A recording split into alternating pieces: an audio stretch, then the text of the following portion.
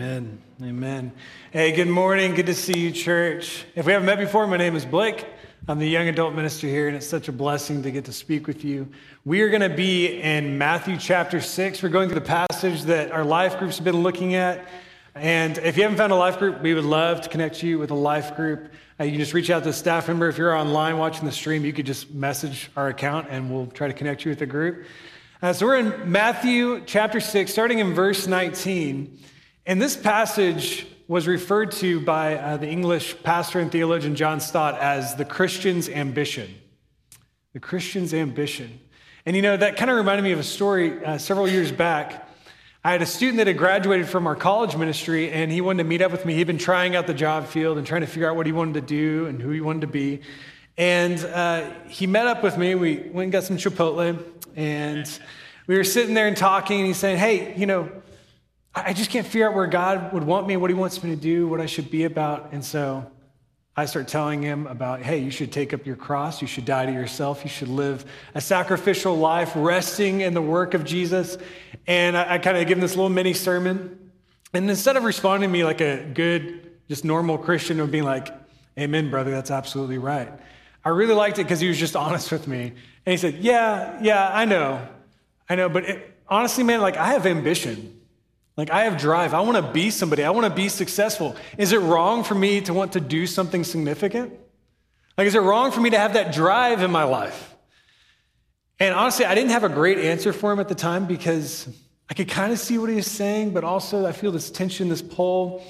And if you look at our church, like if you look within the church at large, there is these two extremes when it comes to ambition. On one hand, you have the extreme that someone says, hey, any kind of drive, any kind of like lofty dreams or goals, like that doesn't align with the meek life of a disciple. Like that just doesn't work. That's an extreme. The other extreme would be like, no, I'm going to make my mark in the kingdom of God and people in heaven are going to know my name, right? And so what does it mean? Like, what does it mean to live with what the Bible would say, a kind of ambition that isn't selfish? You know, do nothing out of selfish ambition or vain conceit. What does it mean to live with a Christian ambition? And I think because we have the image of God upon us, like we naturally want to create, we want to expand, we want to build. But what does it mean to do it like a follower of Jesus? So the title of this talk is Holy Ambition. I'm not going to discuss whether or not we should have ambition. I think we have ambition. It's just a matter of what are we using it for and how are we directing it. And so in this teaching that Jesus offers, it's about money, which was the ambition and goal of a lot of people during this time. Their drive was to acquire more money and materials, and he's going to address this and juxtapose it against the kingdom of God. And I just want to say that was a huge motivation during that time, but it's also a huge motivation for a lot of people today. I'll talk about more than just money, but don't just say, oh, that's just metaphor. Treasure can mean so many other things. It might be money for you. That might be what you need to look at. So what is your motivation? What's the thing that gets you up in the morning? And I think that's the key that I'm talking about. I'm not talking about like, some of you are like, I've been in my job for like 40 years. This isn't going to apply. I'm talking about what gets you up in the morning. Why do you do what you do at the workplace? Why do you do what you do in your home? Why do you do what you do? What's the ambition? What's the drive behind it? All right. I hope you're excited. I'm excited. So let's dig into it. We are going to be in Matthew chapter 6, verse 19. These are the words of Jesus. He says, do not store up for yourselves treasures on earth, where moths and vermin destroy and where thieves break in and steal. But store up for yourselves treasures in heaven, where moths and vermin do not destroy and where thieves do not break in and steal. For where your treasure is, there your heart will be also. So just right at the beginning, this is just really good practical advice from Jesus. I mean, during the time of Jesus, like if you had treasure, something that you wanted to store up, it's not like you just open up a savings account or a 401k or an IRA. You didn't have that. You literally would have to store it somewhere. And if you stored it in your house, there was this common thing that would happen where thieves could literally burrow through the side of your house and take your treasure. And if you didn't want to do that, then you might put it in a cave. And if you put it in a cave, then vermin or moths would come, have their way with it, and it would be destroyed.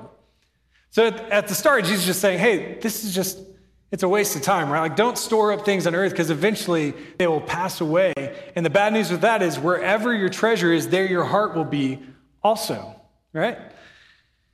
But here's the thing, we know that, we hear that, we agree with that, we might even say we believe that. But if we look at our lives, a lot of times it doesn't look like we live like that. We can say all day long, like, hey, I know these things are just going to pass away, that one day it'll all be gone, and the only thing that will remain is the kingdom of heaven. But a lot of times our lives, it just doesn't look like that. Henry Nouwen, a thinker, just said that, this is called the illusion of immortality. And it's the belief that humans live with that if we try really hard, we can eternalize things and people and relationships around us. If we just work really hard, we can eternalize it. And what we have is all these frustrations in our life whenever we realize that it's decaying and withering. And listen to what he says. It's a long quote, but I think it's helpful. He says this: small, seemingly innocent events keep telling us how easily we eternalize ourselves and our world. It takes only a hostile word to make us feel sad and lonely. It takes only a rejecting gesture to plunge us into self-complaint. It takes only a substantial failure in our work to lead us into a self-destructive depression. We keep giving eternal value to things we own, the people we know, the plans we have, and the successes we collect. What is it that you're trying to eternalize? That's what Jesus is asking. He's saying, what is the treasure? And the first question I have for us, trying to figure out what our ambition is what are you investing in? So what's the thing that you're investing in, the thing that you're storing up, the thing that you're trying to protect and put up walls around so no one can mess with it? What is that? Because whatever that is, that's where your heart is. And honestly, if you want to figure out a good way to do this, and I know this hits close to home for a lot of us, a good way to do it is you could just open up your bank statement and see where your money's going. And just say, okay, what am I literally investing in?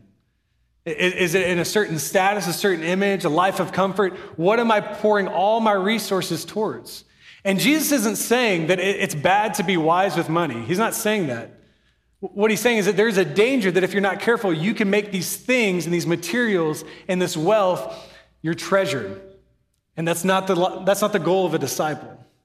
And so just take inventory of your life, not just your money, but your time and your relationships, and look around your life and say, what am I pouring all of my energy and my effort into? And there is where your heart is.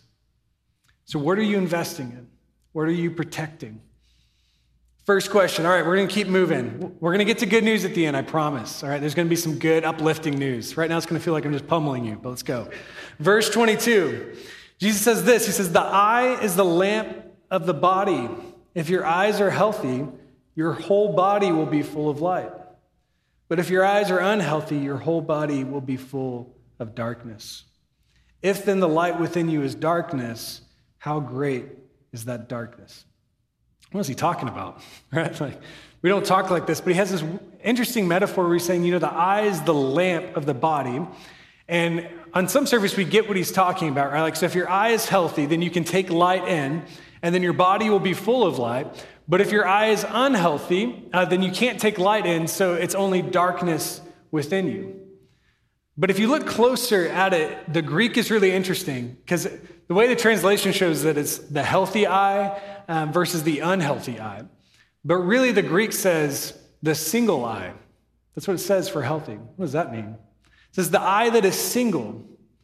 The eye that has single fixed determination and is focused on a point will have a body full of light. Another way that you could translate this is generous, and we'll get to why that is later, but it's either the single generous eye is the body that's full of light, but the eye that is not unhealthy, but it translated as evil. The eye that is evil is full of darkness. And during this time, the eye that was evil was an eye that was greedy, envious, and stingy. The best way I can explain the evil eye is, I know this is kind of a childish metaphor, but I looked it up. The game was made in 1967, so a lot of us know it. There's a game I played called Hungry Hungry Hippos as a child.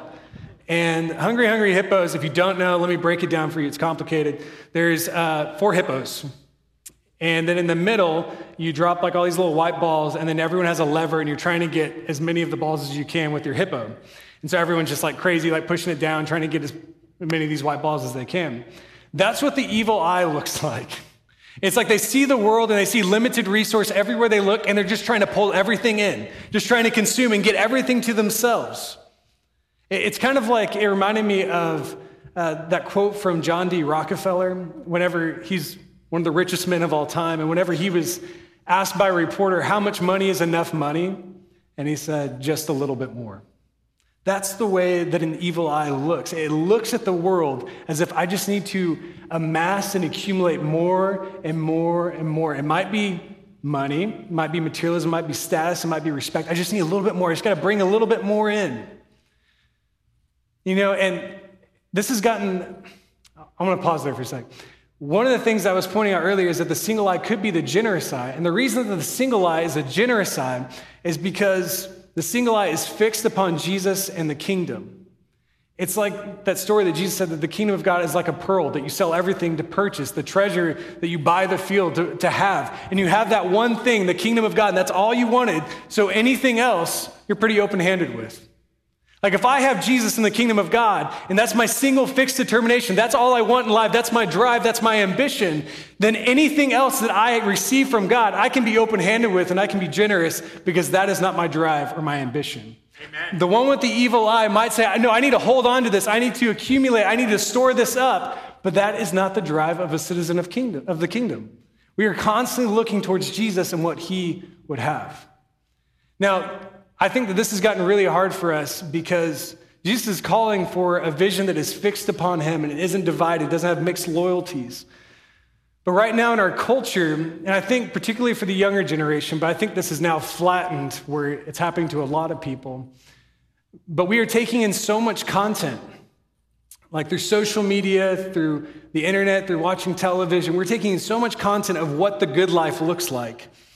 That it's just like the evil eye. We keep going after different images of the good life, chasing after it, and we keep leaving empty-handed and dissatisfied. There's a story that Mark Sayers tells in his book, The Trouble with Paris, and he talks about how he was in this downtown, hip party in this apartment in Melbourne, Australia. And he's talking to this young girl there, and she's talking about how dissatisfied and frustrated she is with her life. And she says, my plan is I'm going to go to Paris. And I think when I get to Paris, things are going to be a lot better. 6 months pass by, and she emails him back and says, hey, I just want you to know I made it to Paris. And it's not what I thought it was, so I'm going to Ireland. I think it's going to be better there. And we now have an entire world that this is how we live and we operate. We chase after every little thing, and then we find out that it's withering, it's decaying, it's dissatisfying. So we leave it and we run to something else, and we just go from one place to the other completely dissatisfied. So what Jesus is saying is you have to have that single fixed determination upon his kingdom. And that's what a healthy eye looks like. That's what a healthy vision looks like. So the second question is, first one, what are you investing in? Second one, what are you looking for? What are you looking at? What is your vision of the good life? What is the thing that you are chasing after? Because whatever that is, that will dictate what your ambition is. You go to whatever you look at. My wife, she often gets on to me because whenever I drive, I have this awful habit of whenever I'm talking to her, I just start to veer in her direction. And she'll always say, keep your eyes on the road. And I have to swing my arms back and look at the road because whatever I look at is what I drive towards. And this is why it's really important to take inventory of your life and to see where you're investing and what you're looking at is because whatever you spend your time dreaming of and thinking of, you go that direction. So you could say all day long, I love Jesus and I love the kingdom, but if you just dream of wealth and success and all these things that's detached from the kingdom of God, you will go in that direction. But you have to focus single-minded, fixed determination upon the kingdom, whatever he would have for you. All right, let's bring it home. Verse 24, it's kind of all building up to this moment where Jesus just lays it down. Verse 24, no one can serve two masters. Either you will hate the one and love the other, or you'll be devoted to one and despise the other. You cannot serve both God and money. This is my last question, and I've kind of been implying this in all the previous questions, but is it the kingdom of God? Was the answer to the first two questions the kingdom of God? Because what Jesus would say is that you can't serve more than one master. If it's not the kingdom of God, if you answer something else, what he's saying is you're serving that. You can't serve two masters. You will either despise one and be devoted to the other, or you'll hate one and love the other. So who's the one that you're loving? Is it Jesus and the kingdom, or is it something else entirely? You know, what I've found through working with college students for several years and trying to help them discern what their purpose and their drive and aim in life, one thing I've realized is that Jesus will either be in the way of your purpose. You know, he'll feel like an obstacle and like something you have to get around to do the thing you want to do, or he will be the one revealing your purpose and empowering you in your purpose. So he either will be in the way or he'll be the way. That's what it comes down to. Is he the way? Is he the thing that just you fix your mind on it? It's what you're treasuring?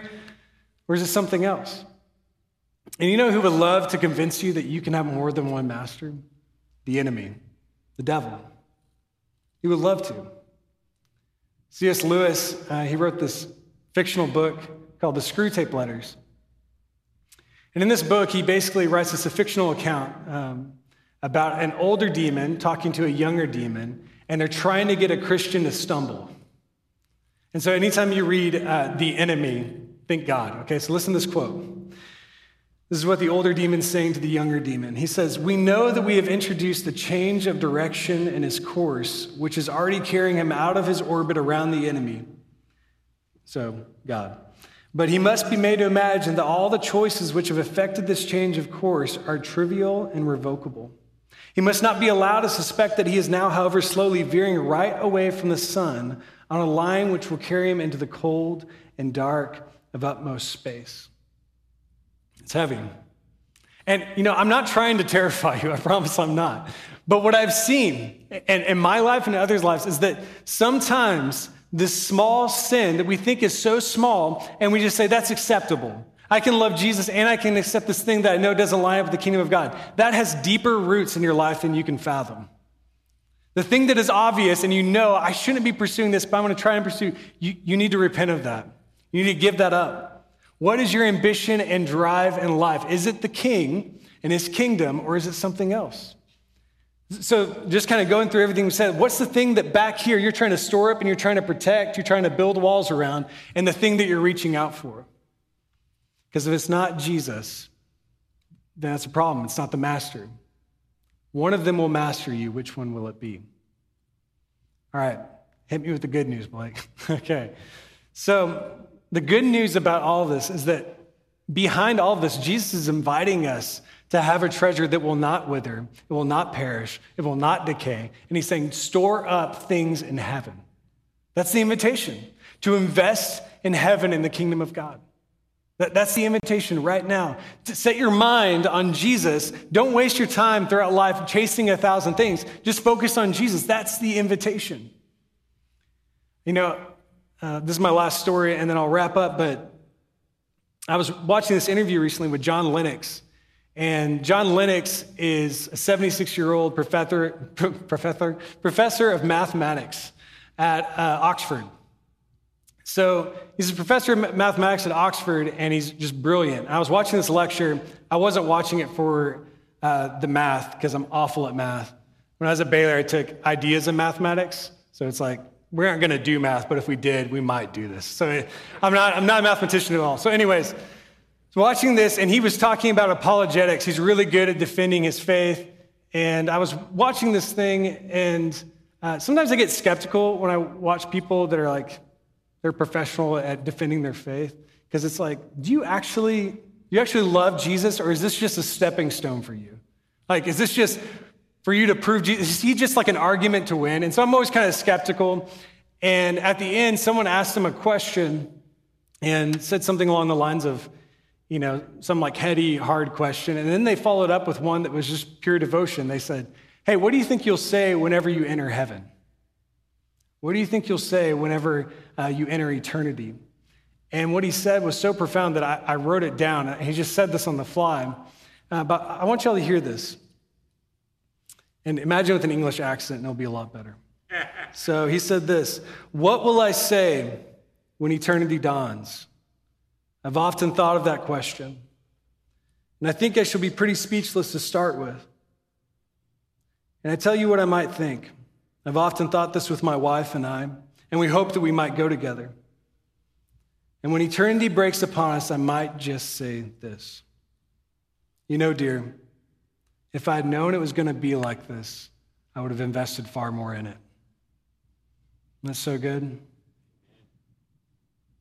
That is the reality for us. There will be a day that eternity breaks, eternity dawns, it breaks upon you, and you will say, man, if I had known it was like this, I would have invested far more in it. My life would have looked totally different. I would have treasured different things. I would have looked after different things. I would have chased after the kingdom of God and everything that was in it. I would have invested far more in it. Here's the good news. To begin investing in the kingdom of God, you don't have to wait till eternity breaks upon you, till you see heaven. You can start today. You can start looking at your life, taking inventory of where you're shifting your resources and your energy and your time, and you say, God, I want to be just rooted upon you and your purposes. I want you to be my treasure. I want to set my sight on you. That's why it's so important to take in Scripture, to let him be our vision of what success is. Success is faithfulness. That's what it is. You just set your vision on him. So there's two different responses that you could have today. One, this is a very typical Christian response, but for some reason we shy away from it. But you might need to repent. You might just, Jesus said, repent for the kingdom of heaven is near. You might be realizing right now, I've been valuing and chasing the wrong things. You might need to just go to God and say, God, I'm sorry. I'm wrong. I've been chasing this lie, chasing this thing that wasn't of you, and I want to go after you. Would you show me the way? And the others of you, you're sitting here and you're thinking, hey, I've never even treasured Jesus before. I don't even know Jesus. But what you're saying is, I want that. Like, I want the kingdom of God to be my treasure and my value and my love. And you want to follow Jesus today. If that's you, please reach out to a staff member or someone in this room. Or if you're online, you could just literally message the Facebook account and we'll have someone to reach out to you. Let's live a life that is invested and focused upon the kingdom of God. Let him be our treasure. Let him be our ambition. Would y'all pray? Heavenly Father, Lord, we love you. And we thank you so much just for the blessing and joy it is to look at your word. And God, there is no getting around it. You do challenge us. You do call us higher. You call us into your presence. God, help us to not shy away. Just to trust that you've done all the work and you're just inviting us into this kingdom that you've established. God, I pray that for many of us as we look at our hearts and your spirit right now is bringing up things that we have kind of out of whack in our lives, things that we valued greater than you. God, would you just convict us of that? Convict us of that, not because we want to feel bad or anything, God, but because we want you. We want you and your kingdom. God, we invite you right now in this time to respond to us, God, to push upon us, to change us. We love you, and we lift this up in your name. Amen.